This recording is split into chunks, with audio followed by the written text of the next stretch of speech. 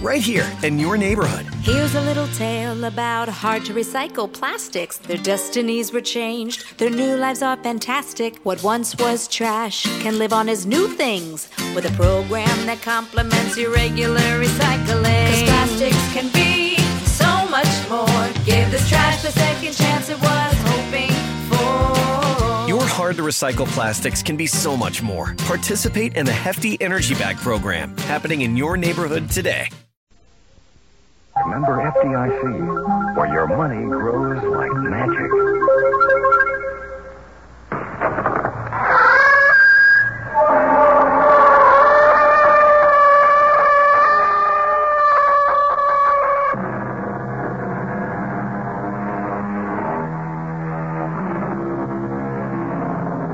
Come in.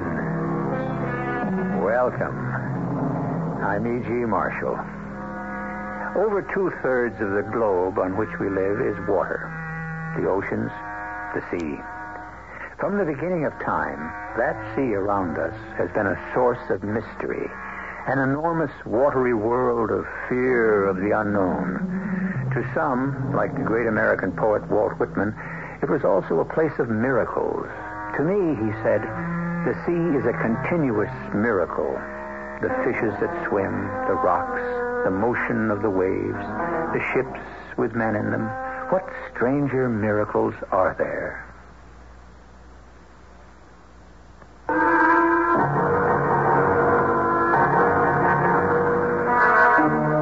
Our mystery drama, City of the Dead, was adapted from the H.G. Wells short story, In the Abyss, especially for the Mystery Theater by Arnold Moss.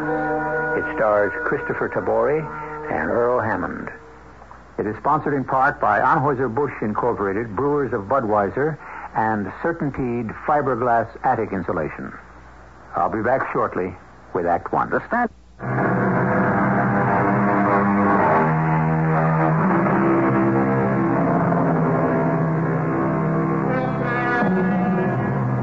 year is 1896, more than 80 years ago. In a marine biological laboratory in New England, a little group of scientists and technicians are gathered before Dr. Stanley Weybridge, director of the Institute and chief of a newly developing science called oceanographic studies.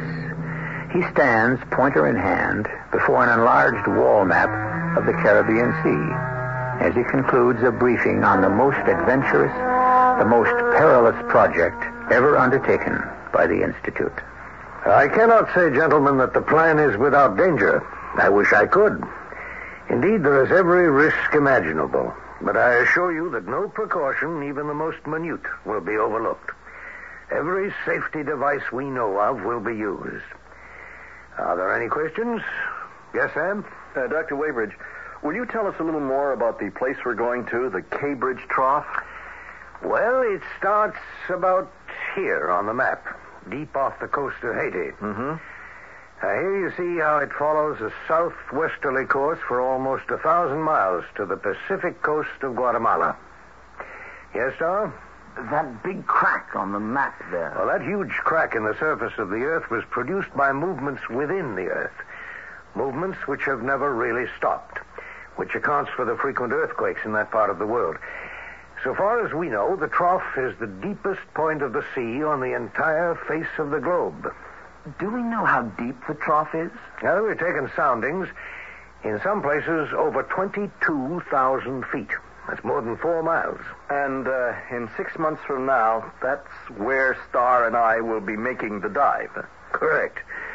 The mothership, the Captain Nemo, will be stationed right about here. Mm-hmm. Not far off the coast of Grand Cayman Island itself. And the Poseidon, our little home away from home, the steel globe that will be our transportation to the bottom of nowhere, will be detached and dropped from the stern of the Nemo from this scaffolding, here on the drawing. It's constructed of 3-inch steel, 8 feet in diameter. With all the comforts of home, right? Special air cushions padding the inside, 2 portholes near the bottom of the craft. So we can play peekaboo with the barracudas. The windows of the portholes are made of a special variety of glass, 3 inches thick. to withstand the pressures you'll meet at that depth. Dr. Weybridge, we have volunteered for what I'm sure will turn out to be a huge barrel of fun. A little dangerous, maybe, but fun. Sam, be serious for a moment. I give you my word that everything will be minutely inspected. The ballast device for submerging and getting back up again, the pressure mechanisms, the depth indicator, the oxygen supply, the Myers apparatus for purging the carbon dioxide you'll be exhaling. We've thought of everything. Everything except that we won't be able to communicate with you on the surface in case of trouble. Well, that is true. It's the one thing we'd like to do, but we can't. I understand. Once we start down, we'll be free-floating, entirely on our own. For the next 6 months, you two will go through the most intensive training possible in handling the sphere. I wish I were young enough to see for myself firsthand the things you're going to see. Have you any idea? Like what? No, not exactly. But there have to be things down there that no living man has ever experienced. Things that go beyond the wildest dreams of our imagination. Sam, Star, the day has come when man, through you, is about to probe some of the darkest mysteries of the universe.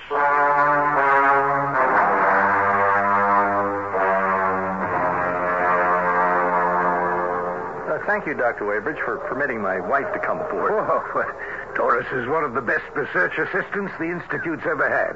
She's more than welcome. Thank you, Dr. Weybridge. I envy Sam and Star. I wish I were going with them. You picked a perfect day for this Caribbean holiday, didn't you, Doctor? Yes, clear sky, blazing sun, and a gentle swell. Water temperature's nearly 80. An ideal day for swinging those 20 tons of iron out into the briny. To say nothing of the two utterly defenseless young men inside that iron. You know, Doctor, last night Doris and I were making some quick calculations. Now, at the surface, the pressure is 14 pounds per square inch. Right. 30 feet down, it's double that, right? And at a mile, that's 5,280 feet. The pressure becomes something like 1.5 tons per square inch. And at 5 miles... Yes, I know. But you've got the steel walls of the globe to protect you. And the globe is pressurized. Now, we put that sphere through every test we could think of. The margin for error has been reduced to the absolute minimum. Well, it's 11:56, boys. 4 minutes till noon, and the descent of the Poseidon. Prepare to climb the scaffolding for boarding. Yes, sir. Ready, sir. One final review of the procedure. Now, the two of you will let yourselves into the open porthole. It will then be screwed into place from the outside. The sphere will be hoisted over the side, the lines cut, and the sphere dropped into the sea. You understand? Oh, yes, we understand, sir. And once in the water, only we have control of the ballast. Right. You will regulate ballast so as to let yourselves down gently. 35 minutes for the descent, and then an hour for observation, and 2 hours for coming up. Total, a little over 3.5 hours. Your oxygen supply is good for 5 hours. For each of you. Well, we'll watch it like hawks. And the pressure indicators. We'll be lying off a couple of miles to the southeast. And so you don't collide with us as you surface. Any questions? Yeah, one last request, sir, if there's time. I'd like to kiss my wife. I love you, Sam. Oh, don't worry, dear. I think everything's going to be fine. Just 100% fine. Oh, and remember, we've got a big date for a turtle steak when I get back up. At exactly 12 noon, they swung us overboard.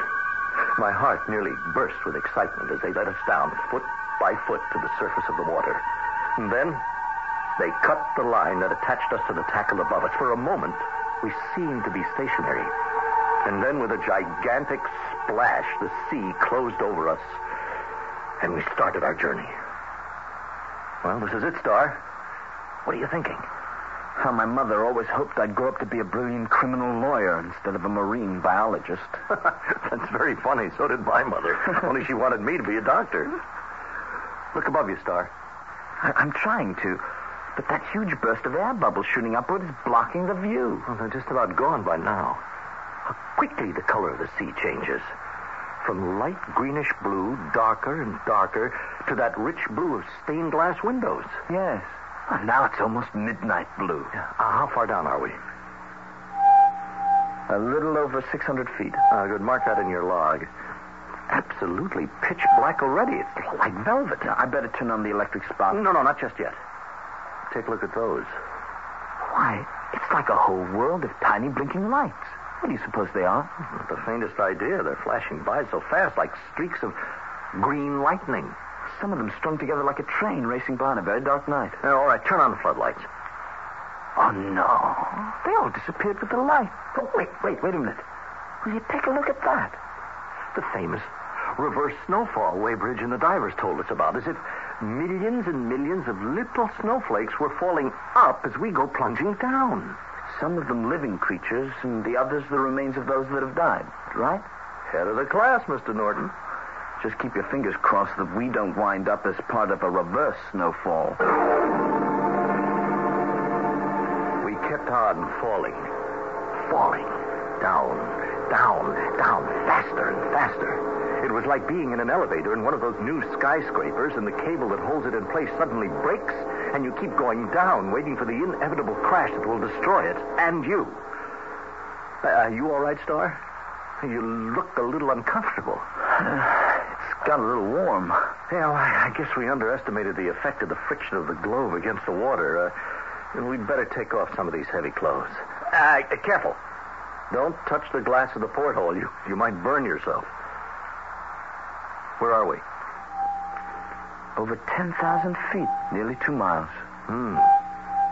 Hey, see how the sides of the trough, the trench walls, keep going straight up and down like the sides of an underseas mountain. Well, which is what it really is. The water temperature outside must be close to zero at this depth. Yes, I would think so. Let's hope Weybridge was right. That the windows of the portholes will hold up against the pressure and against the contrast in temperatures inside and outside the sphere. We're past 21,000 feet. And still dropping. Oh, there has got to be an end. You all right? Oh, yes. Great. You? I'm pretty warm. I'm going to take my shirt off. Me too. I'm bathed in perspiration. Any change in the scenery? Just more slabs of rock. Once in a while, a huge, gigantic sponge growing out of the rock. Then there's some coral. A few jellyfish. No, not much. Well, I think we've come to the last stop, Star. Whew, what's your reading? It's almost 26,000 feet. Wow. Can you believe it? 5 miles. Turn the lights on all over the place. Star, it's beautiful. It's just beautiful. Not many fish. Well, at this depth, what do you expect? Well, there are a few, and they're so brightly colored. Yes, in spite of the darkness. There must be some kind of built-in headlights that we can't see that lets them see one another. I'd say all of them are blind. Maybe. Hey, hold it, Star. Hold it. Look at that big one coming right at us. The size of him. And how slow he moves. Oh, he must be the grandfather of everything down here. He's pushing his nose right against the glass.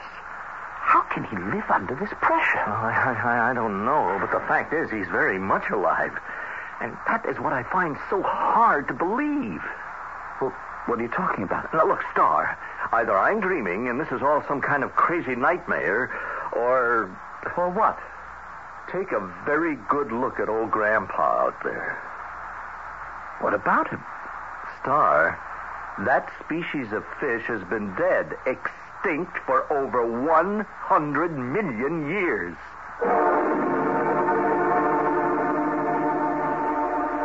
Scientists tell us that every form of living thing had its beginnings in the sea.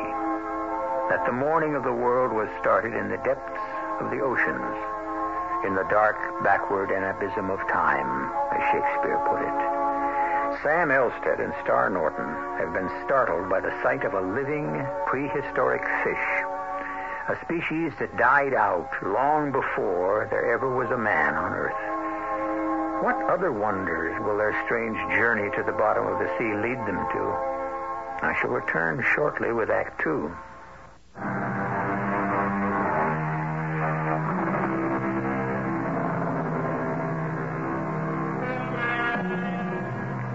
In 1896, the time of our story, the airplane, the automobile, radio, All were but a gleam in the brain of geniuses, nothing more. These discoveries were yet to come. The two young biologists of our tale have already accomplished a miracle never before attempted by man. In their specially constructed iron globe, equipped with every scientific device known at the time, they have probed 5 miles below sea level to the bottommost part of the oceans. In the interest of enlarging man's knowledge of the world about him, as well as the world beneath him, they have made their first amazing discovery. Take a look at that fish, Star. Do you remember ever having seen anything like it before? Well, I'm not sure, but there's something very familiar about it. Back at college, when we were reading about things like dinosaurs and brontosaurs and all those kind of fantastic animals that lived millions of years ago. Yes? What about them? Yeah, well, those were the land animals. Do you remember what was in the sea? Let me see now. There was this one fish that was the ancestor of all the amphibians, and as time went on, of other vertebrates on land. What was the name of it? Does the name coelacanth ring any kind of a bell? Of course, coelacanth. With the overdeveloped fins that grew strong enough to get it out of the water and onto the land. Exactly. Now take another look at old Grandpa out there. A coelacanth. That's what it is. But there isn't any such thing. Not anymore. They've become extinct. They died out with the dinosaurs. That's exactly the point. Those prehistoric monsters died out over 100 million years ago. Only nobody ever told that to our friend out there. What's that? A storm? Down here? Are you out of your mind? Well, then what is it? The noise seems to have stopped. Did you feel anything, Sam? It must have been some sort of a minor tremor. Did you see how old Grandpa skidded away into a cave when the noise began? Star, are you finding it hard to breathe? Not really. Well, maybe. Yeah, a little. I have this slight headache. I'll make a note of it. Okay, well, now, why don't you take it easy for a couple of minutes? I'll take over while you rest. I sat looking through the window of the porthole, fascinated by what I saw. There were hundreds of small, large-eyed things, all of them certainly blind, crawling sluggishly like little lobsters across the track of our lights, leaving furrowed trails behind them. I made notes of everything. Suddenly, I saw the outlines of something working its way slowly, threateningly toward the Poseidon. It was upright and seemed as tall as a man. What do you suppose that is out there? I don't know. I can only see the dim outlines. But it's coming closer. It's not swimming. It seems to be walking. Yeah, here, focus your light onto its head. Okay, yeah, there we are. Shut its eyes to close out the light. What is it? An animal of some kind. I think it's not a fish. Certainly no kind of fish we've ever seen. It seems to be standing upright on 2 strong legs, balancing itself on a long, thick tail. Look at its dark purple head, like a lizard or an iguana. And 2 large protruding eyes bulging out of their sockets, like a grog or a toad. Look, Star, where the ears should be, there are 2 large gill covers. I see. And threads or filaments floating out of them like the branches of a tree. What can they be? I have no idea. Here, move the light a bit. As long as we keep the light on it stands still. But when we move the light, it moves. Its skin is so loose, it's almost as if it were wearing clothes.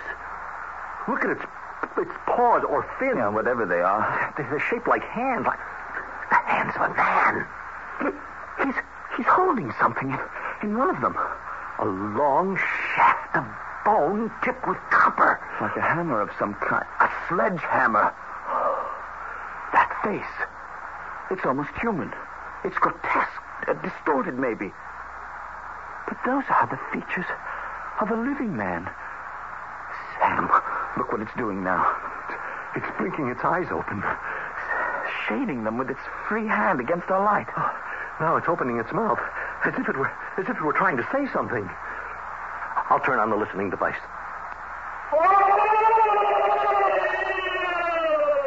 Why is he bellowing that way? What does it mean? What do you suppose he wants? I don't know, Star, but I think we're about to find out.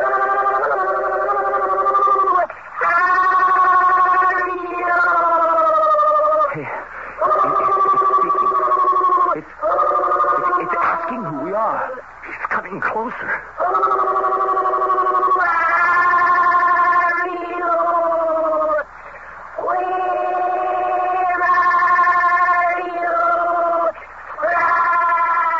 Do we answer? No. Stay perfectly still. Don't move.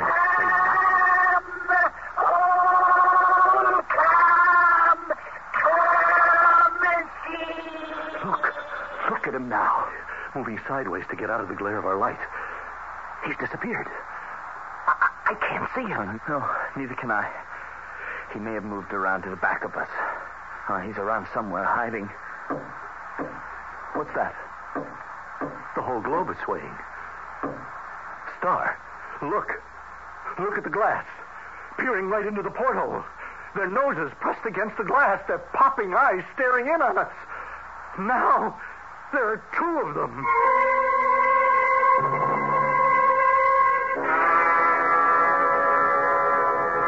Another cup of coffee, Mrs. Elstead? Thank you, Dr. Waybridge. We'll make this the last one. What time is it now? You just asked. Did I? It's almost 2 o'clock. The boys have surely started up on their way back now. Oh, I hope so. If they could only get through to us some way. Well, all they have to do is put the clockwork mechanism in action, and up they go. And that's foolproof. Nothing is absolutely foolproof, my dear. But there's nothing to be concerned about. It's all so simple. The mechanism outside the globe releases a spring knife. The knife cuts the cord that holds the ballast? Exactly. And then they just get rid of enough ballast for them to float upward to the surface. Matter of a couple of hours, more or less. Another hour and a half, then? By 3:30, you should have your husband right back here on the deck of the Nemo.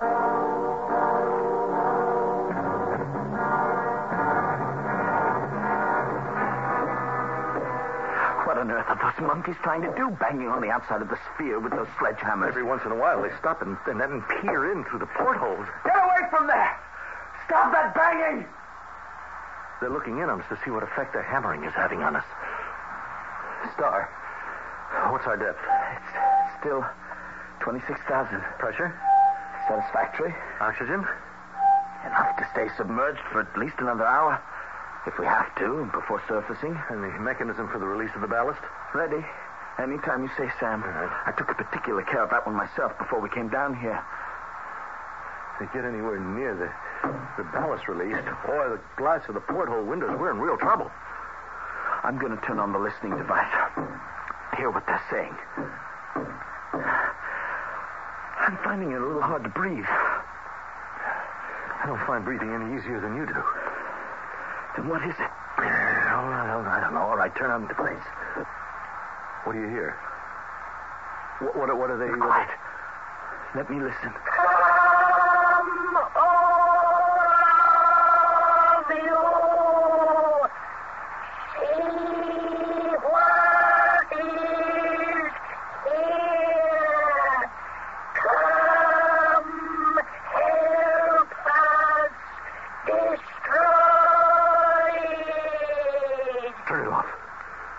You hear what he said?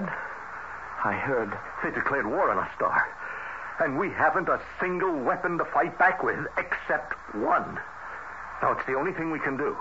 We've got to cut our ballast lines and get out of here as fast as our ship will take us. Yes, there's no choice. What? What's happening? What's happening? Hey, Star. Yeah. Star, I think we're moving. Oh, we certainly are. Yeah, but not up. As much as sidewise. Well, how could that be? I don't know, but the sphere is beginning to spin. I think we're being drawn through the water. Do you see anything? No, nothing. Nothing. There's nobody out there. We've got to get out of here just as fast as we can. Those monsters out there probably touched the line of some kind of sphere. Well, if they have, once we cut the ballast lines and start shooting up to the surface, we'll rip that line right out of their ugly little hands.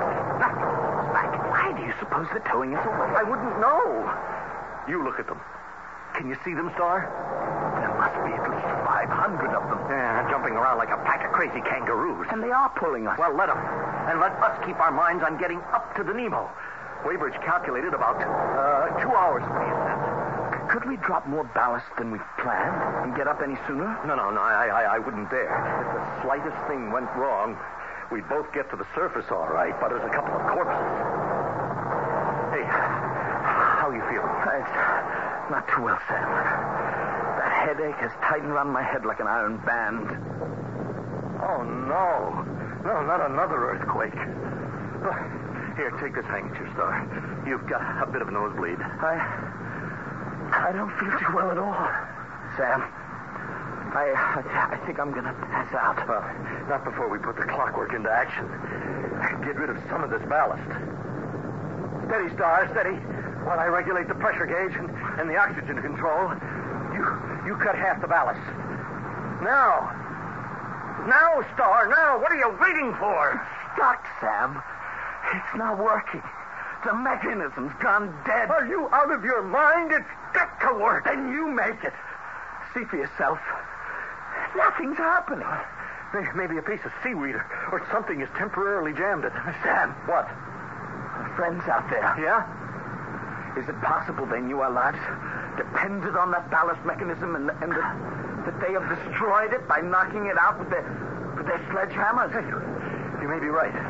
But we've got to keep trying, Star. We have got to.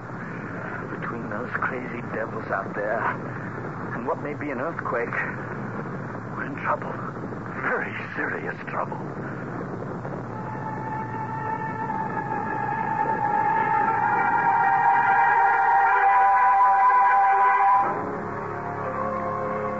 In this strange world of heavy blackness, a swarm of luminous, man-sized creatures, looking almost human, have appeared outside the iron globe, Poseidon. They have lifted it off the bottom of the sea. The attempts of young Elstead and Norton to break away, to rise to the surface and the safety of the mothership, seem to be thwarted by these weird sea animals who are dragging them off to where? To Act 3, of course. I shall return shortly.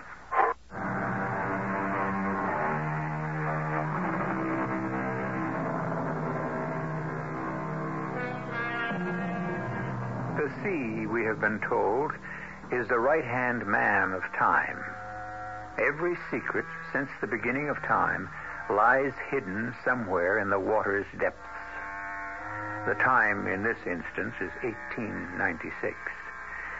Outside the underwater globe Poseidon, a funnel of pale light pierces the darkness for a few yards, disclosing the peaceful, undulating expanses of graying white ooze, broken here and there by the tangled thickets of a growth of sea lilies, waving their hungry tentacles. Inside the metal globe, two men scramble desperately to free themselves from what seems to be the inevitable, to escape from the perils of the unknown to the safety of the known. Star, you've got to cut the lines on that ballast. Every extra minute we stay down here is another minute off our lives. I'm doing the best I can, Sam. The cutting mechanism, it just isn't working. I'm almost sure those devils smashed the clockwork mechanism. We have got to go on hoping that they didn't. That it's only being blocked by something. I hope you're right. Well, I'm turning the oxygen supply down a bit. And the apparatus for purging what we breathe out up. Oh, no, not too much, Sam. I'm having trouble enough breathing as it is, and so are you. Well, I'm going to crouch down low, close to the lower porthole. I'm going to throw my way to that side. Maybe I can get a look at what's happening below us. It's a good idea. Do you see anything? No, it's just some huge cracks in the sea bottom. I can just barely make them out. Anything else? No, our friends have some kind of cable on us. They're still very much with us. Oh, I'd give anything to know. Where they're taking us? Yes. Well, wherever it is, Star. Well, let's hope it's soon. Because the way things are going... You don't have to say it. Sooner or later, That oxygen gauge is going to read it perfectly round zero. Which we will never see. Then it won't matter where those monkeys have taken us, will it? Oh, any luck in the ballast lines? No, nothing. You know, I've heard of dead men being buried at sea. But this may be the first time it's going to happen to two men who are still alive. What time is it, Star? Nearly 4 o'clock. No.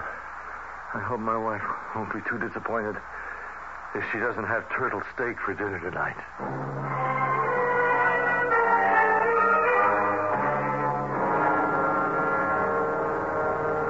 Isn't there anything we can do, Dr. Weybridge? For the past hour, we've been sweeping slowly in a spiral around the spot where the Poseidon submerged. With no sign of it. I don't think I can stand it any longer, Dr. Weybridge. Now, you've got to get hold of yourself, Doris. What possibly could have happened? I couldn't say. Maybe the windows burst in on them and mashed them to pieces. Oh, I doubt that very much. Maybe the clockwork's gone wrong. Well, that's not very likely either. But if it has, Sam and Star are down there 5 miles under our feet. In the cold and the dark, anchored in that little bubble of yours. Counting off the minutes of life that are still left Now, to them. Doris, stop that.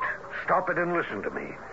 If anything serious has gone wrong, and I'm sure it hasn't, remember, they have enough oxygen for another good hour at least. It's too soon to start worrying. You've got to be patient. Oh, if there were only something we could do. Now, stop that, Doris. Stop it. I can't help it. It's so funny. What pitiful, arrogant little creatures we humans are. Down there, miles and miles of water reaching to Lord knows where. And this beautiful blue sky stretching out over us with no end. And we, proud, insignificant little pygmies, feel we have to conquer it all. Why do we have to stick our big noses into every unknown secret of the universe? Why can't we let things alone?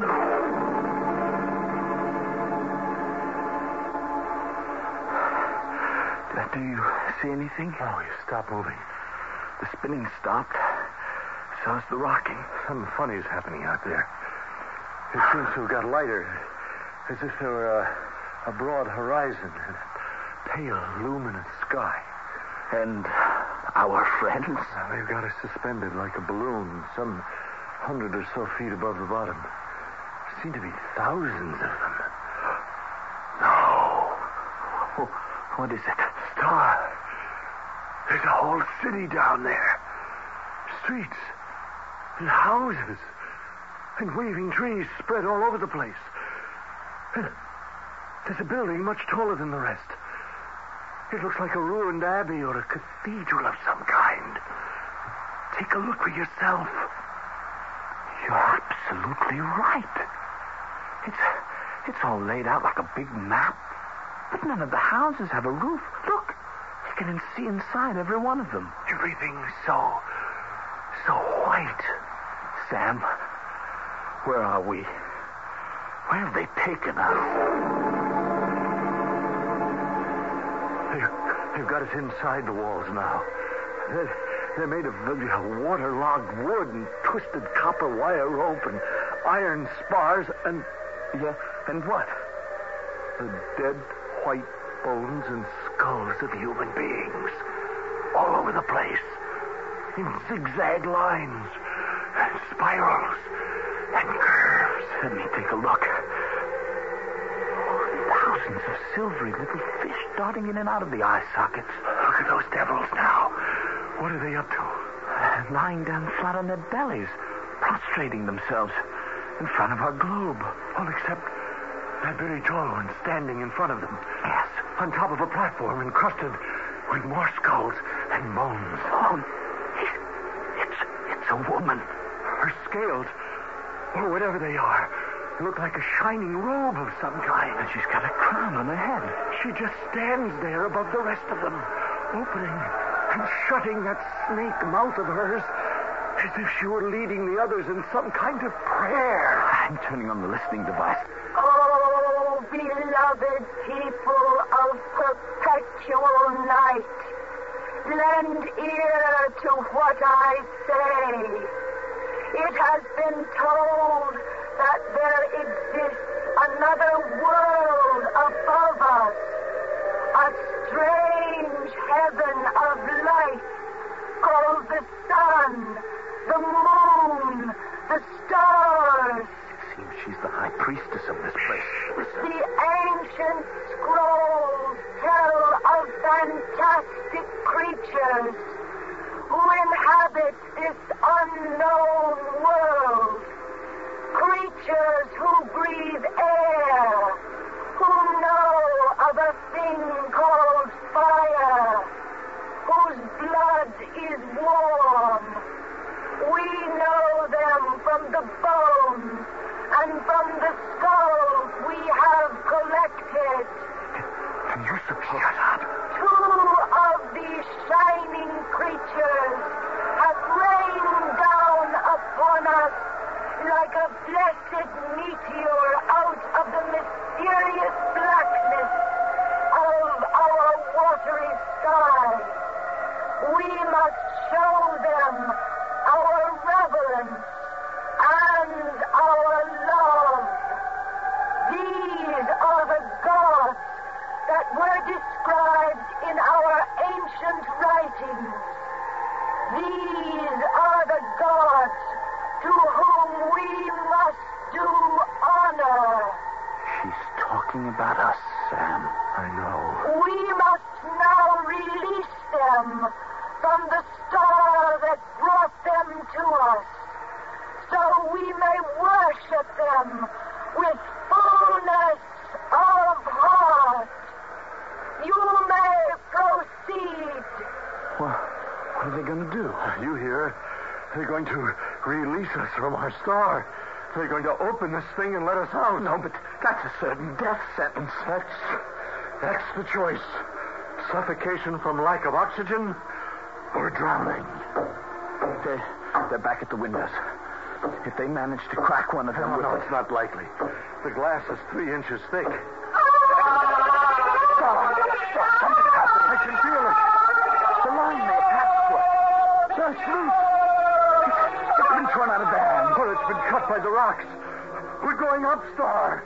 I can't believe it. We're rising up. Up!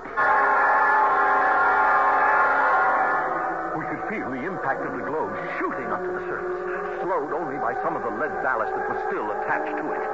Star had already passed out. Then, something like a huge wheel was suddenly released in my head, spinning around and around. I fought with every ounce of strength left in my body to hold on, but in seconds, I too collapsed and lost consciousness completely.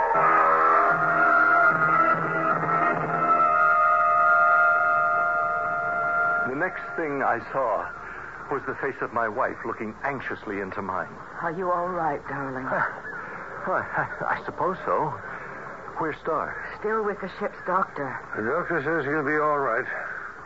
Well, you had us all worried there for a while, Sam. But we're glad you're back. You have no idea how glad I am to be back, Dr. Weybridge. What happened? Let's say we had a couple of anxious moments. The main thing is you're here. Whatever it was, you're very lucky. The doctor says that you'll both be back to your normal selves in a couple of days. Where did we surface, Doctor? I blacked out before I could tell. The Poseidon shot up out of the water not more than a quarter of a mile from where we were waiting. We unscrewed the hatch and found the two of you lying crumpled up on the bottom. They couldn't tell whether you were dead or alive. What really made us swallow hard was the fact that you had only 6 minutes of oxygen left. 6 minutes? That's all. What's that you're holding in your hand, Doctor? Well, I thought after you were arrested you might be able to tell me. Well, what is it? Well, in going over the outside of the sphere, one of the boys found these two little things jammed into the clockwork mechanism. May I see them, please? Handle them carefully, Doris. They're a specimen of sea animal I've never seen in my entire professional experience. About 5 inches long. Head's like a lizard of some kind. Strong legs, wide, flat tail. Look at the pectoral fins, if you can call them that. They're like little human hands. Their faces, in some peculiar way, look pretty human, too. Did you come across any of them down there, Sam? Well, we saw something like them, but What we saw was longer than 5 inches. I remind you that seen through the 3-inch thick glass of your portholes, they would have been magnified. Magnified?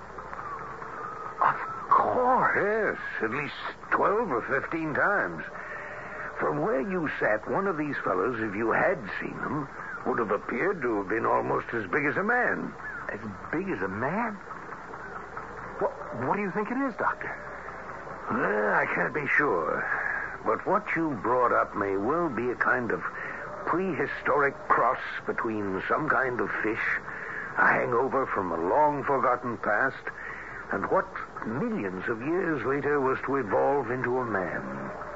If I told you we'd seen thousands of them, that they attacked us, and that their top lady tried to make gods of us, would you say that we had gone out of our minds?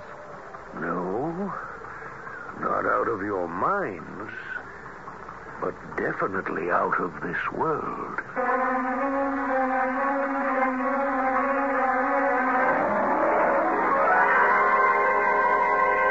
Some scientists have stated, without equivocation, that they see no reason why, under certain conditions, intelligent, water-breathing vertebrates could not live at the bottom of the deepest sea.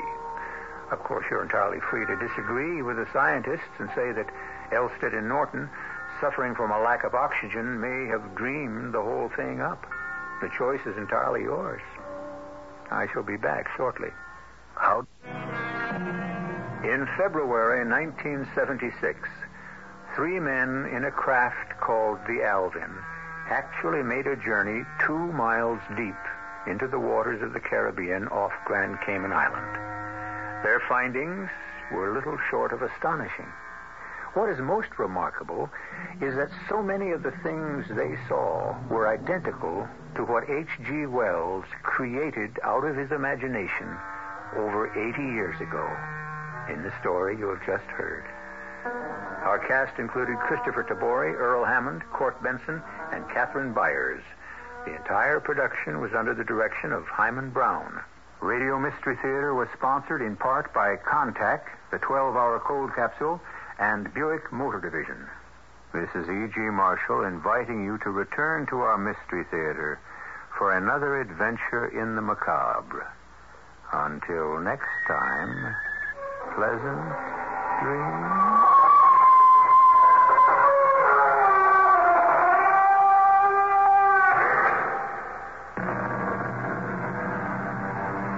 Right here in your neighborhood. Here's a little tale about hard-to-recycle plastics. Their destinies were changed. Their new lives are fantastic. What once was trash can live on as new things with a program that complements your regular recycling. 'Cause plastics can be so much more. Give this trash the second chance it was hoping for. Your hard-to-recycle plastics can be so much more. Participate in the Hefty Energy Bag program happening in your neighborhood today.